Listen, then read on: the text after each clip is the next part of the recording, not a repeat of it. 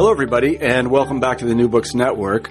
I'm Marshall Poe, the editor-in-chief of the network, and each week we scour the internet looking for interesting new books. And this week I'm very pleased to say that we have Peter Savodnik on the show, and we'll be talking about his terrific new book, The Interloper, Lee Harvey Oswald, Inside the Soviet Union. Hello, everybody, and welcome back to the New Books Network. I'm Marshall Poe, the editor-in-chief of the network, and each week we scour the internet looking for interesting new books. And this week I'm very pleased to say that we have Peter Savodnik on the show, and we'll be talking about his terrific new book, The Interloper, Lee Harvey Oswald, Inside the Soviet Union. I was chatting with Peter before we began this interview, and I was amazed that this book hadn't been written before because it is such a great topic. I mean, I suppose the reason is that perhaps the archives weren't open or you couldn't get the interviews that you needed. We'll talk about that in due time. But what I can say about the book, and this highly recommends that it, is that it really does shed a lot of light on Oswald himself. And I think Peter has it exactly right. That is, that Oswald was a very troubled person, and this sort of shows it. So, Peter, let me congratulate you on the book, and thank you for being on the show. Thank you. Thank you very much. Yeah. Can you begin the interview by telling us a little bit about yourself? Sure. I am a freelance journalist. I spent the past several years writing for several magazines, and prior to that, I was a newspaper writer and reporter, and I spent several years in the former Soviet Union, first in Moscow and then traveling around quite a bit. And the book came out of my experiences there and my thinking about the experience of the expatriate American, the wandering American who goes to Russia searching for meaning. Mm-hmm. So that leads right into my next question. Why did you write the book? Well, the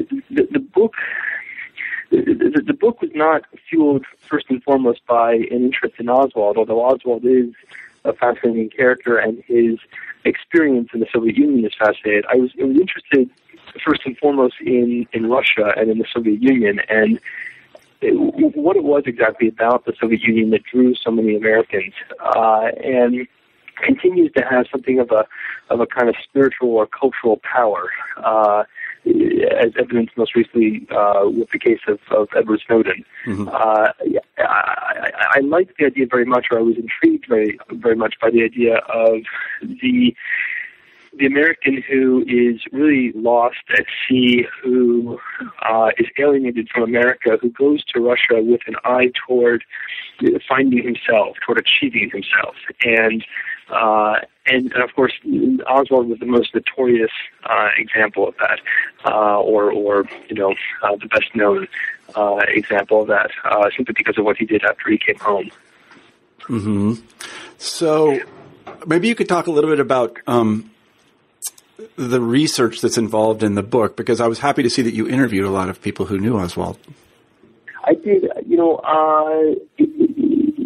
One thing that I discovered when I was in Minsk, where Oswald spent almost all of his time in the Soviet Union, was that you can't really rely on documents or files because you don't know what's really authentic, what is reliable. So people, in many ways, are a much better source of information. And I tried as much as possible to insert myself into the world that Oswald has lived in. I spent a lot of time at the apartment where he lived and in his neighborhood. I tried to meet all of the people who spent any time with him, whether that was at the factory where he worked in the experimental department, or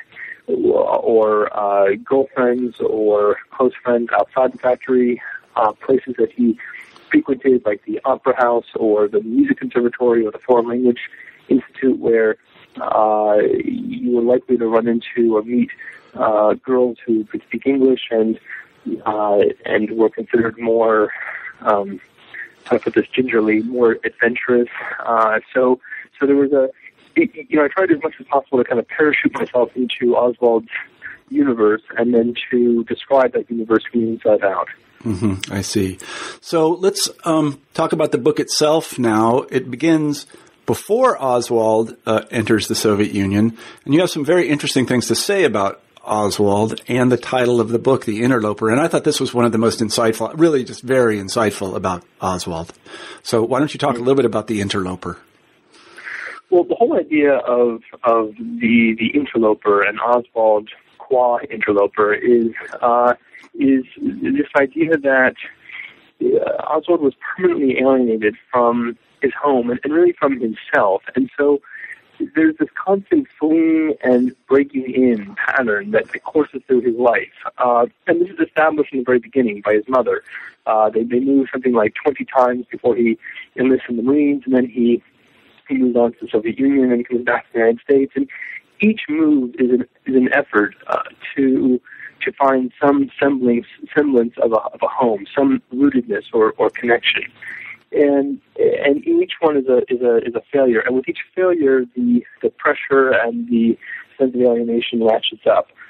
So the way then to view the Soviet Union is the most important trespassing or interloping in Oswald's life. The period in which he makes the most serious, the most concerted effort to find a home for himself, to build a home for himself, and the one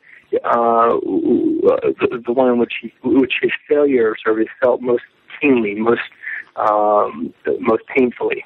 Mm-hmm, I see. I want to dwell a little bit on his time before he went to the Soviet Union. His family life was, to say the least, unstable. Correct. Yeah. So can you talk a little bit about that? He had no father. He did not grow up with his father. His father died. Sorry, I didn't mean to cut you off. No, go ahead. Well, his father died a few months before Oswald was born.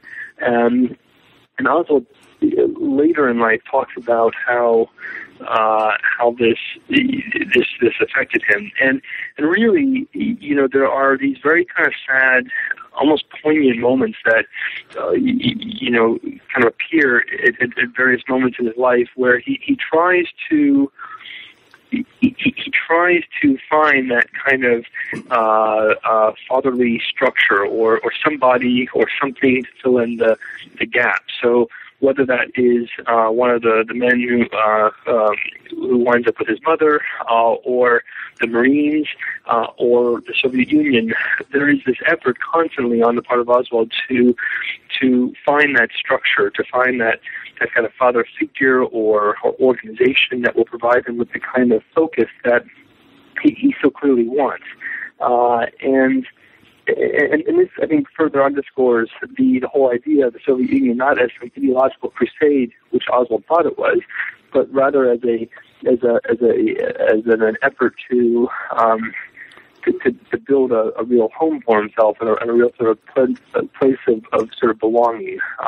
And of course, the militaristic quality of sort of the revolution and communism lent it all much more of a masculine flavor. So, that's exactly what Oswald was after. He had spent his whole life with a woman, Marguerite, who had been a disaster as a mother, and what he desperately craved was a father who could say, this is what you do, this is what you don't do, this is how you live, this is how you don't live, and so forth. And the problem was that he didn't really know how to contend with that. He wanted that, but then when he was confronted with that, when someone said, well, you have to do this and you can't do that, he didn't really know how to do that because he'd never actually done it. So he liked the idea very much, and he seemed to intuit that he needed it and that this is a necessary part of achieving some kind of maturation or development. But when it came time to adapting, to growing up, to contending with all of his foibles and coming to terms with those things and then saying, well, I'm going to grow, he didn't know how to do that. So what would happen instead is he would run away the way his mother did. And that, of course, gave him a sort of very short-term fix or sense of freedom, but it was coupled with a great sense of loss. Mm-hmm. So, and each time the kind of intensity would grow. Mm-hmm. So that was the father element in his thinking. Mm-hmm. So moving was what Marguerite did, his mother. I mean, she moved, you say it's 20 times before he joined the Marines, and the longest he ever spent in one place was 4 years? Yeah, when he was a kid, I think it was when he was around 8, 9, 10, 11. He spent about 3 to 4 years, I forget the exact amount of time, but 3 or 4 years in one home with Marguerite, and I think she was living at the time that was in exile. And he's the closest that they come to a sort of family for a while. But then inevitably, as is always the case with Marguerite, things fall apart. She can't hold on to a job. She can't hold on to a relationship. And so he's yanked out of whatever world he's in, and that is Oswald Lee, and they go somewhere else. Which is why by the time he's 12 or 13, he's showing signs of wanting desperately to get out, to set out on his own, and to build his own home. And when he arrives in the Soviet Union, he writes these letters to his mother and his brother that are surprisingly personal. They're not about, they are about ideology, about Marxism, but they're also very, very much about family and life. And he says, I'm going to start a new life here. I'm going to build a new life here. I want nothing to do with you. And there's a great deal of rage in the letters, and in a sense that, I am full of hope, and I don't want anything to do with you, and, this is my new future, and stay away. Mm-hmm. And that's essentially what he does. He pursues that for some time, and then, of course, he decides he wants to go home for a number of reasons. Yeah. It just struck me reading your book that he had the idea of a family but no family, and he had the idea of a community but never had a community. And it was sort of just held up in front of him. He knew what they were, and he knew he didn't have them. And this caused him great pain throughout his life. Because he had a horrible childhood. I mean, really horrible. Correct. I mean, I'm not excusing anything he did, but he did not. Of course not. It was a horrible childhood. So let's get him into Marxism, into the Soviet Union. How was he introduced to Marxism? So when he was a kid, he was probably around 13. He was living in New York for a few years with his mom in New York City. He runs into a protester on the street who is handing out brochures or literature on behalf of the Rosenbergs, who had been condemned to death but had not yet been executed. And he claims in a later interview with a reporter in Moscow that this was a turning point for him. This is when he was introduced to radical politics, and from there he began to read Marx, and eventually he claims to have read Marx's Das Kapital. That all may be sort of true. I think that he'd probably tell you the truth when it comes to having met this person who gave him the literature and having been introduced to radical politics. How much he understood of the Marx is unclear. He certainly picked up the vernacular. He had bits and pieces of the ideas, the language, but he didn't have any of the education or the historical or political consciousness that usually we associate with revolutionaries or radicals. But he had begun to think about these things a great deal, it's fair to say, by the time he was about 15 or 16. Mm-hmm. Yeah, in a sort of naive way, but with the sort of fervor of a possible convert. Correct. Yeah, I'm always thinking of and I don't mean to cast aspersions upon anybody, but I'm thinking of these people that I sometimes see or used to see in places like Harvard Square behind the, the tables for the young Spartacists. I don't think they really know what's going on, but I'm sure the Young Spartacists are a fine organization. Let me just say that. And then he joins the Marines. Yes. Yeah. So explain that. Right. So there's an apparent contradiction there. On the one hand, he enlists in the Marines. At the same time, he's thinking a great deal about defecting to the Soviet Union. And the two would seem to be at odds with each other. But I don't really think so. Both are driven by personal desire to leave home, to get away from his mother. The first, the Marines, made perfectly good sense because both his older brother and his older half-brother had served, and he knew about them. This is a viable option. It was an easy way out. You just had to go to the local recruitment office, sign a few forms, and you were set. And it was a very easy thing for a 16 or 17-year-old kid to imagine doing. So that made perfectly good sense. But the problem was that the Marines were, they were what he wanted them to be, he thought, meaning they were intensely patriarchal, and there were lots of men there, and they provided him with the organization and structure he thought that he wanted. But he didn't really know how to contend with that. So he gets the Marines, and it turns out that being in the Marine Corps in the 1950s is hard. And there's a very, very intensely militaristic, really violent culture about the Marines. All the men he served with, young men, had older brothers, uncles, fathers, coaches who had served in World War II and in Korea. And the mentality among many young Marines then was, you need to fight to prove your manliness. And there's a real emphasis on being a man and achieving, one's manhood in a way. And Oswald didn't really know what to make of that. Bear in mind that he had very few men who were a part of his life growing up. So he never really been a natural athlete. So he didn't really get what that meant. And I think a lot of that was very very sort of strange to him and off-putting. Mm-hmm. So he doesn't, he doesn't get kicked out of the Marines. He doesn't exactly thrive there. He doesn't make friends, but he does serve. And then he leaves under what circumstances? So from the very beginning, from his time in boot camp in San Diego, he's not really at home. It's not exactly what he expected, and he has all these kind of run-ins with sort of his higher ups. And this starts when he's in Japan, in Atsugi, which is a base just outside Tokyo, and he wounds himself at one point. He gets in a few fights, but he kind of does okay. He's not a disaster. He doesn't get in a lot of trouble, but he's just not. He's hardly exemplary, and he doesn't have many friends. He's thought of as kind of a loner, a little bit weird. His sort of other guys in his unit take to kind of not exactly poking fun at him so much as just thinking of him as kind of weird.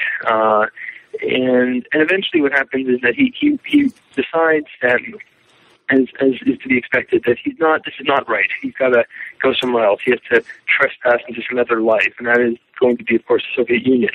And for the past, or I should say for the last year of his time in the Marines, he is focused 110% on getting out of the Marines and getting into the Soviet Union. Mm-hmm. And so he starts talking very openly among his, other fellow Marines about wanting to go to Russia and about being sort of enthusiastic about communism and about Sovietism, all of which is very strange if you're in the Marine Corps. And then eventually he asked for a sort of an early discharge, but it's not much earlier, but it's a little bit earlier. And he says he wants to do this to help his mother, his alone. Mm-hmm. Ironically, he goes home and he immediately takes off for the Soviet Union. Right, and they're quite happy to get rid of him, I imagine. The thing is, they didn't really, I don't think they really thought much about Oswald. It was only later, after he shows up in the Soviet Union, and he offers to give the Soviets information that he says that he acquired as a Marine, that the Marines downgrade his discharge. But initially they just thought he was... Really? Yeah, that's right. Yeah, right. That's interesting. It's just a normal Marine. Right. They rewrite history for themselves. Right. So he hatches a plan to go to the Soviet Union, and it's kind of a clever one. It is clever.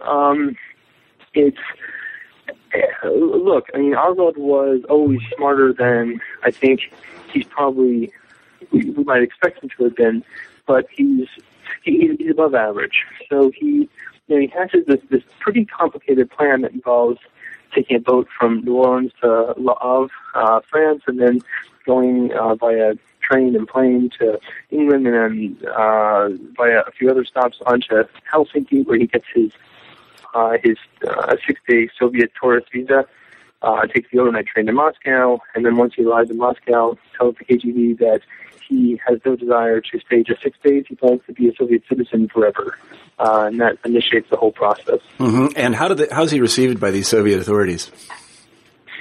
So they could care less that he has any, sort of ideological fervor. That is the least, of absolutely zero concern to them. What they want to know is what he can provide them, and it becomes clear very quickly that he can't provide them anything.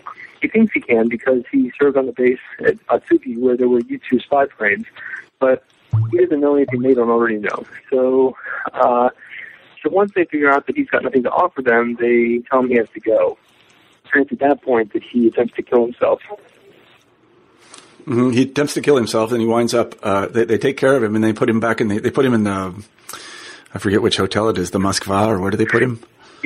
First he's in Berlin. He's at the Berlin, right, which is now the Savoy, and then when he gets out, he's put in the Metropole. Yes, right, exactly, the Metropole. Yeah, and when after the suicide attempt, the KGB says in essence, okay, you know what?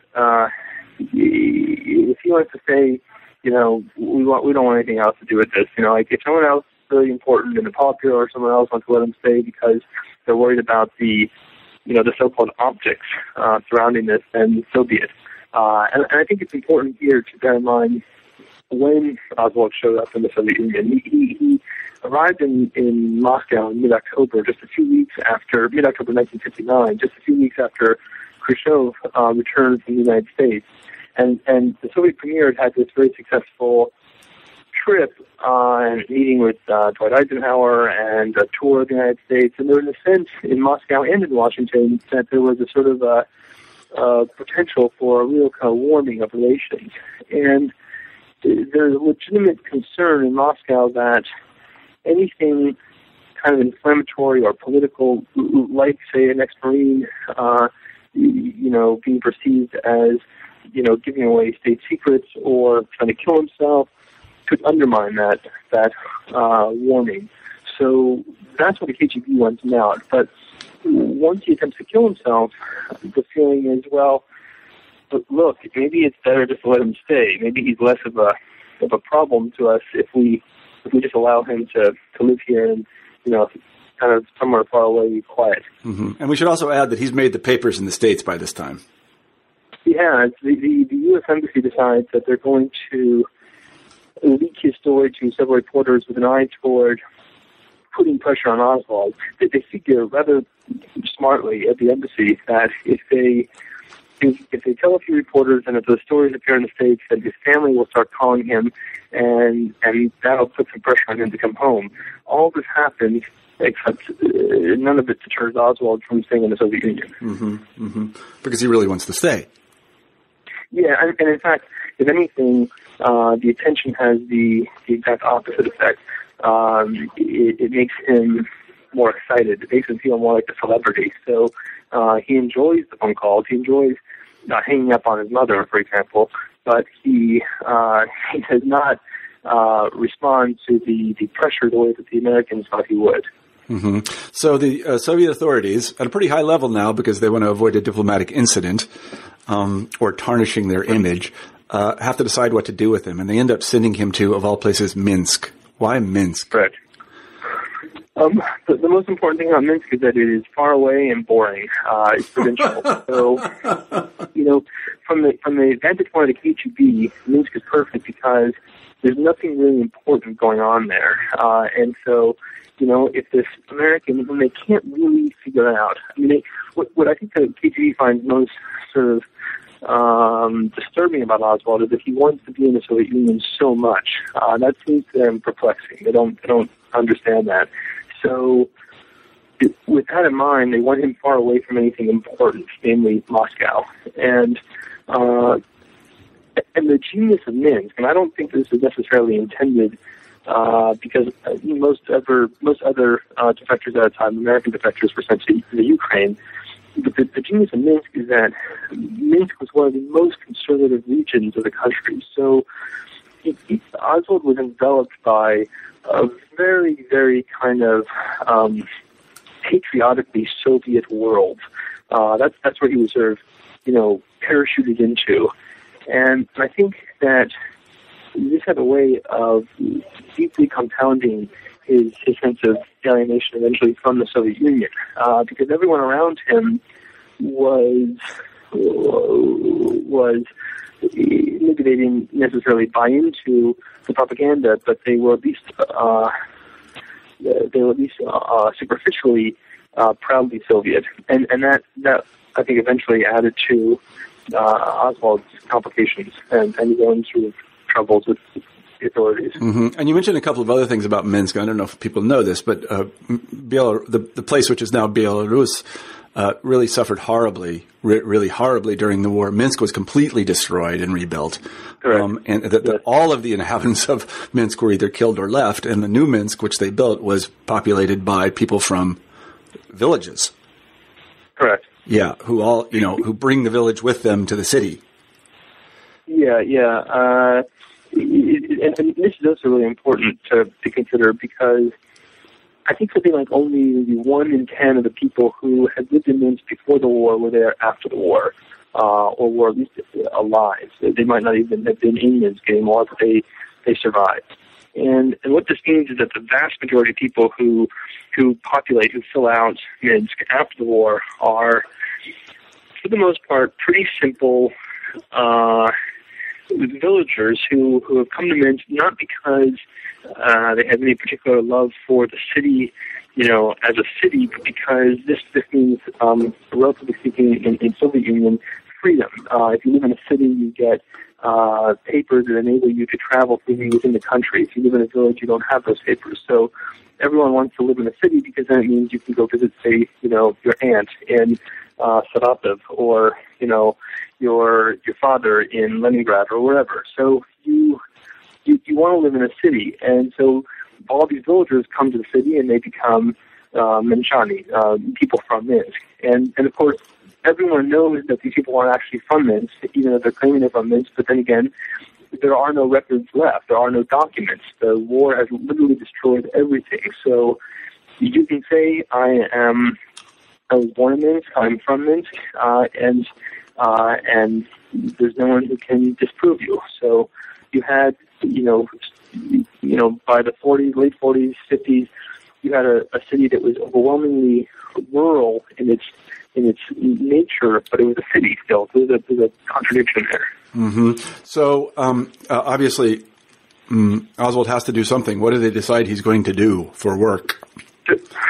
Right. So Oswald is assigned to this job at this television and radio factory, the Minsk Radio Factory, and he works in this department called the Experimental Department, which sounds kind of ominous or Dr. Strange publish, but it's not. It's the Experimental Department is basically where it's divided into two halves. There are the engineers, and then there are the metal lathe operators. The engineers design these prototypes. They're experimenting. They're coming up with new ideas for television sets, and the metal lathe operators are charged with turning those prototypes into or turning those blueprints into prototypes, into making the television sets. So you have this kind of very interesting, distinctly Soviet kind of dichotomy where you've got the the well-educated, technically educated engineers on one half, and then you have the true proletarians, working, with the welding machines and, on these big tables with all this kind of, pipes and different pieces of metal and knobs, and there's this kind of sort of almost like a very kind of, distinctly Soviet, vaguely happy kind of cooperation that holds the whole thing together. Everyone I spoke with actually who worked there remembers the factory somewhat fondly. Now, it goes without saying, I don't know if it goes without saying, you need to say it, nothing in Oswald's background prepared him for this work. Correct. If he doesn't have any of the skills, when he shows up, the guy who's his immediate supervisor, Philippe Lafchuk, says to him, "Well, so what do you know how to do?" I mean, all Lafchuk knows is that, early one morning, some guy from the Control, which is the intelligence services, shows up and says, "You have a new employee. He's an American," and there's no questioning that. That's just the way it is now. And so his job, Lafchuk's job, is to find a job for Oswald. And basically, there are a few different things you can do as a middle lathe operator in the experimental department. And so he shows them the different jobs, and they all involve more or less the same thing. I mean, you're fitting together different parts, you're looking at blueprints, you're conferring with engineers if you don't understand what you're supposed to do, and your job the whole time is to get more familiar with the equipment, to become a more skilled metal lathe operator. And in fact, he starts out as what they call like a sort of level 0, and then he eventually gets to level 2. Had he been a more serious worker, and he's been a better proletarian, he would have probably gotten to a 3 or 4. But anyway, that's his life. That's his job there. Right. Now, these people could not have seen Oswald as anything but a liability. I mean, they knew that he was being watched by the security services. He was an American, and probably the only American that they'd ever seen. And he was just an accident waiting to happen, right? Correct. Yeah. So how did people interact with him? I mean, they must have been afraid of him. So, yes and no. This is a period of relative openness in the Soviet Union, and there is a sense of a newfound freedom. So, there was a great deal of interest in Oswald, and of course, a great deal of curiosity. At least at first. But at the same time, yes, you're absolutely correct. Most people would have been rightly very frightened to get too close, to have much contact with him, and for good reason. Everyone who came into contact with Oswald was subsequently contacted by, or cornered, I should say, by the KGB, and asked, or really told, that they would inform on him. So you had good reason to want to avoid him, but you could only create problems for you. Mm-hmm. And so did he, let me put it this way. They did make some effort to assimilate him, even though he was, as I say, a kind of a dangerous thing. And they did it, if I read your book correctly, in kind of 3 ways. The easiest was they tried to teach him Russian, right? They did. The thing with the teaching Russian was, he gets formal instruction for all of 6 weeks, and his teachers are engineers who have never taught Russian to a foreigner. So it doesn't really seem correct to say that the Soviets were all that serious about teaching him Russian. I think that the more likely explanation for the Russian instruction was they wanted to gauge just how much Russian he knew. He claimed not to have known any. He spent a lot of time in his hotel room back in Moscow studying Russian, but the KGB didn't trust anyone ever, and so just because Oswald claimed not to know much Russian, or boasted that he knew Russian in a way that indicated he did not, that didn't mean they actually believed that he didn't know Russian, and so they wanted to spend time figuring out, I think, just how much does this guy actually know, and not just how much Russian language does he know, but how much about us does he know. So, I think after about 5 or 6 weeks, they figure out that he really is as ignorant as they believed he was, and he's less of a threat than they perhaps thought he might have. Mm-hmm. And then after 6 weeks, they declare that he knows Russian. They do, but the thing is that he actually learns a great deal of Russian the way that anyone would, just by being there, and so he he picks up a good bit of the lineage over the next 2.5 years. Mm-hmm. Sure. So a second thing they do is they give him sort of ideological instruction. Can you talk a little bit about that? Correct. Well, so he's monitored and encouraged to take part in Communist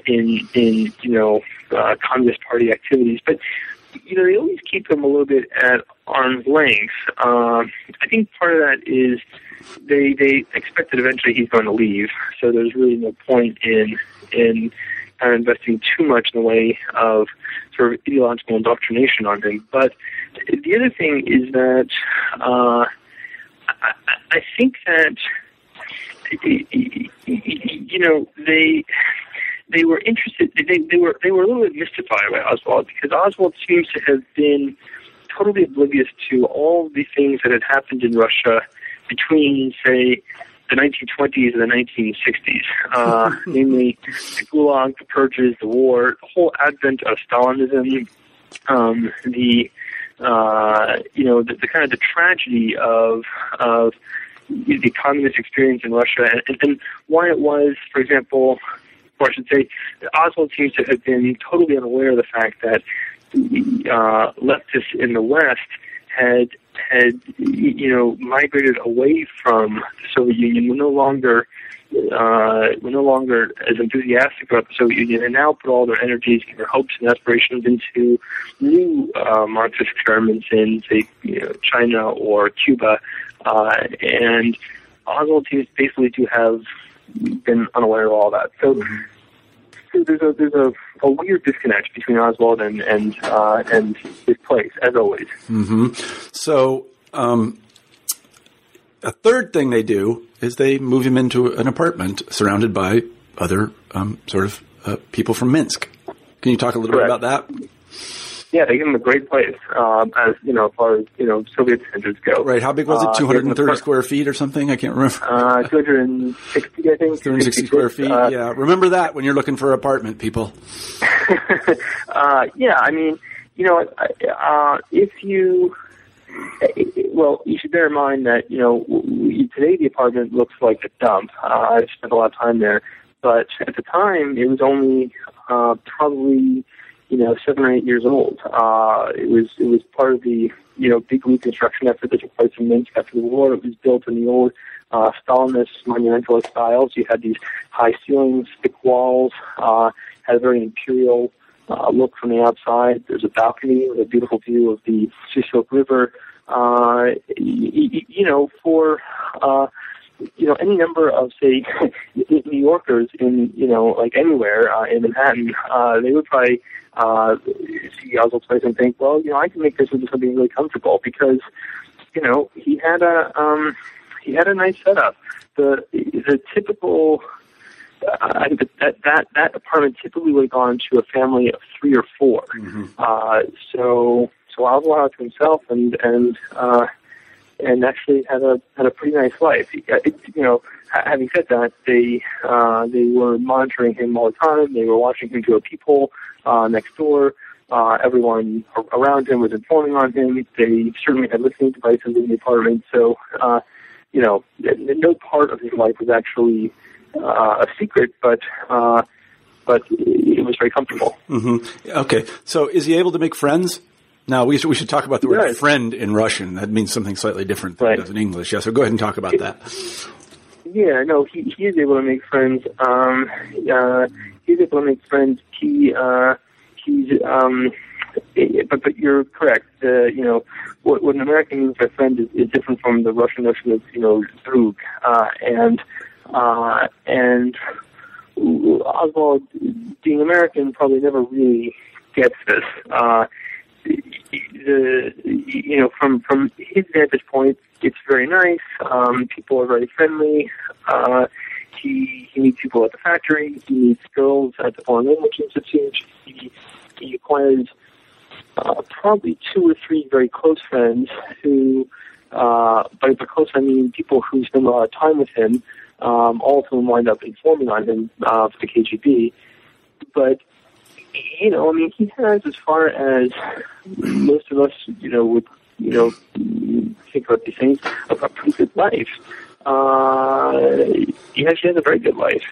So the big mystery about Oswald is not, whether he killed Kennedy or was he working for this or that intelligence organization. It was, why did he ever leave the Soviet Union? Mm-hmm. And moreover, we should talk about this. He actually meets girls, a couple of them, and one of them he marries. So go ahead and talk about that. He meets Marina Prisakova at this big dance, this ball or party, March 17th, 1961, and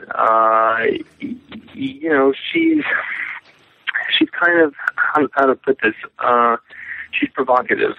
She has, kind of big Brigitte Bardot style hair, bright lipstick, a sort of very, revealing dress, heels, very pungent perfume, and she's very touchy.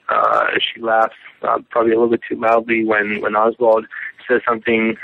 He's not a particularly funny guy, but she seems to think that everything he says is hysterical, and so he's really taken with her. But the thing about Marina, though, is that Oswald understood actually rather well that Marina was a stand-in, at least for a while, for the woman whom he really loved, who he had fallen in love with, and whom he had proposed to, and had turned him down. That was Ella Germán. Mm-hmm. So in a way, Oswald actually had strangely had a good bit of insight into his own thinking here. He often lacks a lot of insight when it comes to himself and why it is he thinks and feels the way he does. But here he seemed to get very clearly what Marina was all about. What she was about was helping him overcome Ella. I don't think he ever shared this with her, but he certainly felt that. Mm-hmm. So, I mean, as you say, let's go to this mystery. He's been in the Soviet Union for a little bit now, and he has a really nice apartment. He has a good, stable job. He has enough money, and now he has a girlfriend, a fiancée, who will become his wife. Yet, and it does look pretty good, and by Soviet standards, it's very good at the time. It's great. Yeah. And had he stayed there, he could have expected, a pretty nice, good life. He would have eventually joined the party. He would have become a level 6 metal operator, or what they call a master, which meant that he would have acquired a certain status with his apartment. He would have acquired a dacha probably, maybe in about 10 years, a car. His kids would have been guaranteed a very, very good, probably more technical education, but still a very, solid one. And he probably would have lived till about, 70, 75 maybe. Maybe a little bit longer, maybe not much more. He didn't smoke. He didn't drink much. So maybe, he would probably be alive today. Mm-hmm. And he would probably, be living in one of these very, very big, to our mind, kind of depressing Brezhnev or Gorbachev era apartment blocks that are sprawling and faceless, but by Soviet or Belarusian standards, are very nice, with interior heating and a constant source of protein and vodka and a woman and kids and what else do you want? Right. Well, what else did he want? He ends up leaving. Why does he leave? He does. He leaves because, as in the case of the Marines, he doesn't know how to fit in. I mean, why did he leave the Marines? The Marines were a good opportunity for him. Had he stuck it out with the Marines, he would have had a career, and a good career at that. And the career, on the right side of history to boot. But he left the Marines because he couldn't do it. He didn't know how to make that work. And the same was true in the Soviet Union. He never really said to himself, what do you need to do in order to become one of these people? What happens is that eventually his celebrity begins to fade, and as his celebrity fades, it becomes more incumbent upon Oswald to fit in, to work, to say, okay, well, you're no longer a novelty. Now you just have to be one of them. You have to fit in. You have to go ahead with building your life. And he doesn't know how to do that. So it's fun while everyone thinks that he's new and strange. But at a certain point, he just becomes this kind of guy, and he's sort of whiny, and he's not particularly, special. He doesn't have any kind of special skills. He's not educated. So, he's not that much to brag about. And I think that's essentially what happens. I mean, after 6 months or so, he began to whine a lot about, how tough life is there. Well, of course it's tough there. It's the Soviet Union. And it's the Soviet Union in the wake of World War II. And he's known to be a kind of lazy metal lathe operator. So, he never ever said to himself, what's it going to be like, when you leave here? Really? I mean, he doesn't have that father, in his life who can then help him, even in his head, say to himself, ask the important, reasonable questions that, the boys often get from their fathers. When the father says, well, it's fine and well that you want to, move from here to there, but have you thought about the consequences of that? Have you, are you being an adult?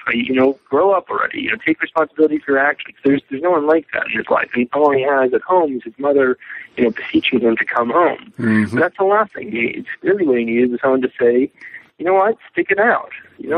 Grow up. Build a life for yourself there. You made your bed, now sleep in it. He never does that. So he comes home, and it's a disaster. Yeah. How does he get out? Very briefly. So it takes him a long time. He has to go through the kind of various bureaucratic, diplomatic channels in the United States and with the Soviets. And it's not just him; it's also Marina.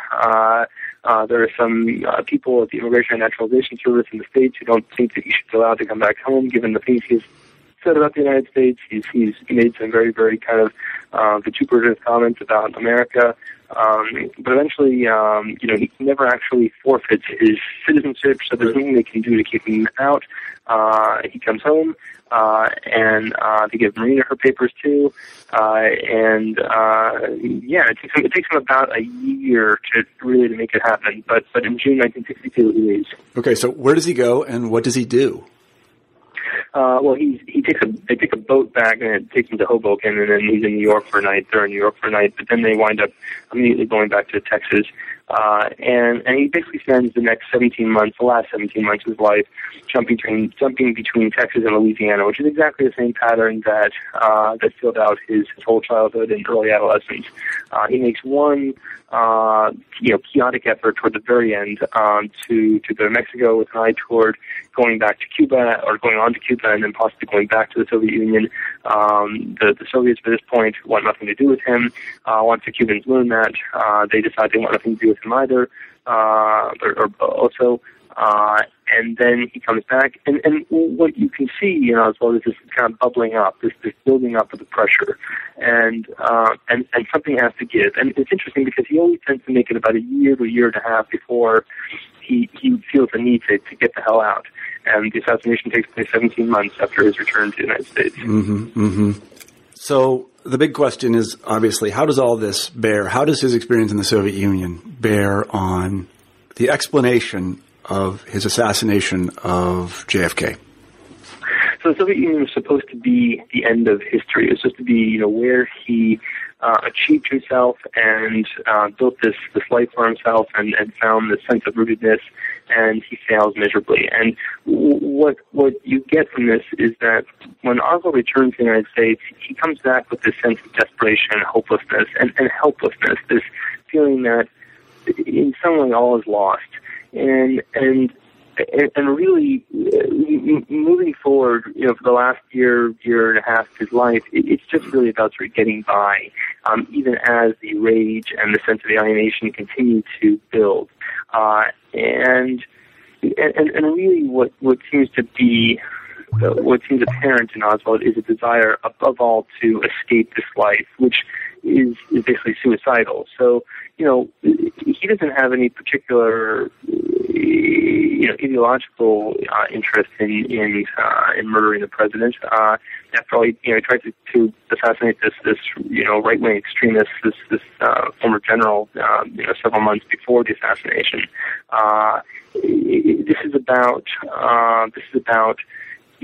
doing something that is going to end his life as he knows it, but going out with a proverbial bang, elevating himself in some way to a sort of like world historical status. And the great tragedy, of course, is that this is a life that was shot through with failure, but in this one critical respect, he succeeds. He reminds me a lot of a sort of typical adolescent. Yeah, very much, I think. He just never grew up. Yeah.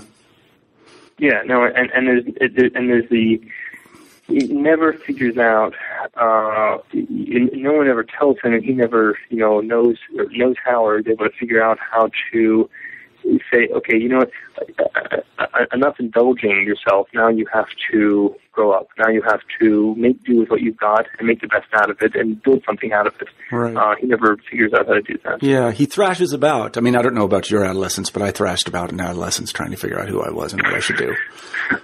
Right. So some of that, yeah. Yeah. So I guess one consideration that we should talk about a little bit is this. Well, let me state what I think. Lee Harvey Oswald was not insane. Is that correct? Right? Yeah. So what do you? That is absolutely correct. Yeah. Yeah. So could you talk a little bit about that?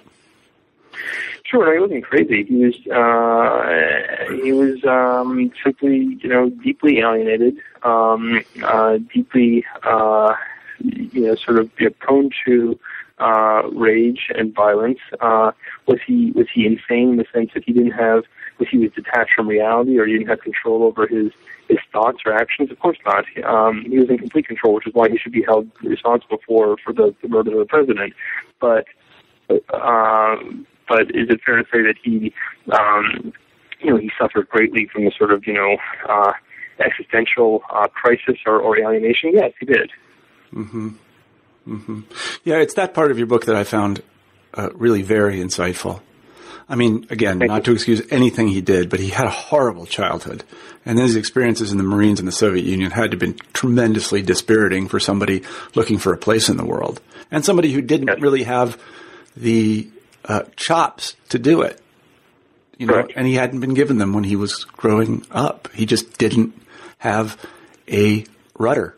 He just didn't have a rudder. Exactly. And he just sort of floated around until he happened upon, I think, what many adolescents do, a kind of grand geste. I'll just do something really big and I'll show everybody.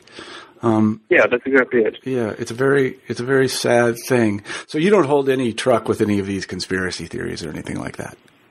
No, and I think the most important thing to bear in mind about the conspiracy theories is that none of them actually aim toward anything like an understanding of what actually happened.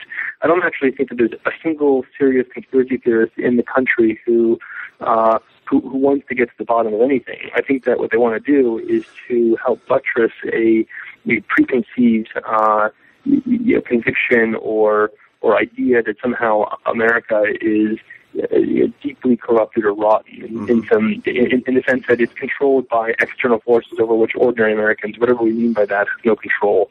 So, it feeds perfectly into, a certain paranoia or a sense of helplessness, a sense of alienation, but I don't think it has anything to do with reality or with anything akin to a genuine sort of seeking out of fact. Well, we've taken up a lot of your time, Peter, and I want to thank you for it. Let me ask you our traditional final question on the New Books Network, and that is, what is your current project? What are you working on now? I'm sort of casting about myself. I'm looking at a bunch of different projects, possibilities. But I am a journalist, so I'm always yeah, don't I know? Yeah. different places. But look, I appreciate your time very much. Yeah, absolutely. Well, today we've been talking with Peter Savudnik about his book, The Interloper, Lee Harvey Oswald Inside the Soviet Union. I can tell you that this is an absolutely fascinating book, and I think that almost anybody interested in the topic or American history should really go out and read it. I really, really enjoyed this book. I don't say that about all the books that I read, but I really enjoyed this one, and I hope people go out and buy it. It's an important book, and I want to say, Peter, thank you for being on the show. Thank you very much. Absolutely. Well, this is Marshall Poe for the New Books Network. I hope everybody has a great week. Take care.